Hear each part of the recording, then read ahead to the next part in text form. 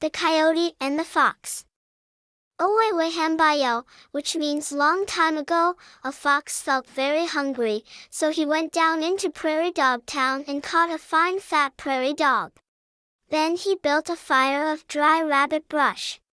When the brush had all burned up and left a pile of coals, Mr. Fox took his prairie dog and covered him all up with the hot ashes.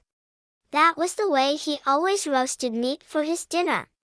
It required some time for the prairie dog to roast, so Mr. Fox lay down and went to sleep. Very soon Mr. Coyote came along. Sniff! Sniff!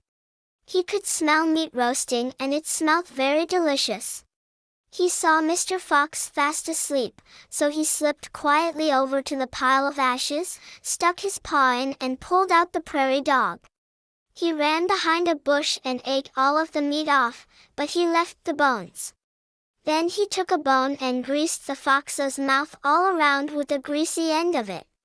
After that he put the bones back under the hot ashes and ran away. When Mr. Fox awoke, he could smell prairie dog grease. He licked his tongue out and tasted grease all around his mouth. Surely I have not eaten the prairie dog while I was asleep. No, I feel too hungry, but where did this grease come from on my mouth, if I did not eat him? Mr. Fox was very much puzzled. He went over to the ashes and caught hold of a prairie dog foot and pulled. Out came a long leg bone without any meat on it. This is funny, thought he. Just then he spied some tracks in the sand. Oh ho, said he, now I understand it all. Coyote Man has played a trick on me and eaten my prairie dog.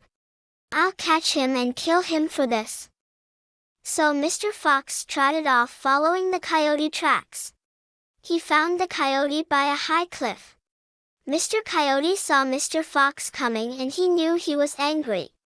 He did not have time to run away, so he just leaned against the cliff and called, "Oh, Foxman, come here quick and help me. Look up there, this cliff is falling. It will kill us both." Mr. Fox looked up. The clouds were passing over the cliff and made the cliff look as if it were really falling. Mr. Fox jumped quickly over by Mr. Coyote and leaned against the cliff just as hard as he could to hold it up. As soon as Mr. Fox leaned on the cliff, Mr. Coyote jumped away. He made a big jump, just as if the cliff might really fall on him. "Hold the cliff up, Foxman, while I go get a stick to prop it with." Then Mr. Coyote ran away and left Mr. Fox leaning hard against the cliff. Mr. Fox stayed there all day waiting for Mr. Coyote to come with the stick. Late that evening he looked up and there were no clouds passing, so he could see that the cliff was not falling. He knew that the coyote had played another trick on him, so he was angrier than ever. Again he followed the coyote tracks and found the coyote down by the river. When Mr. Coyote saw Mr. Fox coming, he called, "Oh, Foxman, come quick and see what I have for you.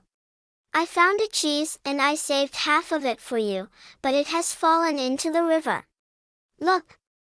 And Mr. Fox looked down into the water. There was the reflection of the half-moon in the water.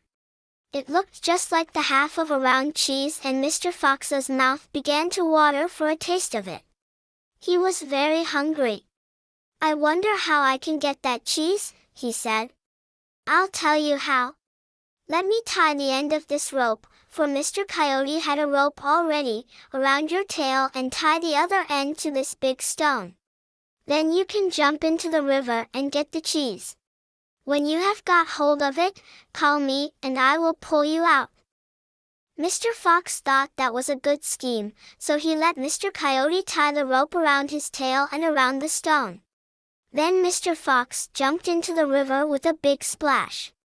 As soon as he did, Mr. Coyote threw the stone in after him, and if the rope had not slipped off of Mr. Fox's tail when it got wet, that would have been the end of poor old Mr. Fox.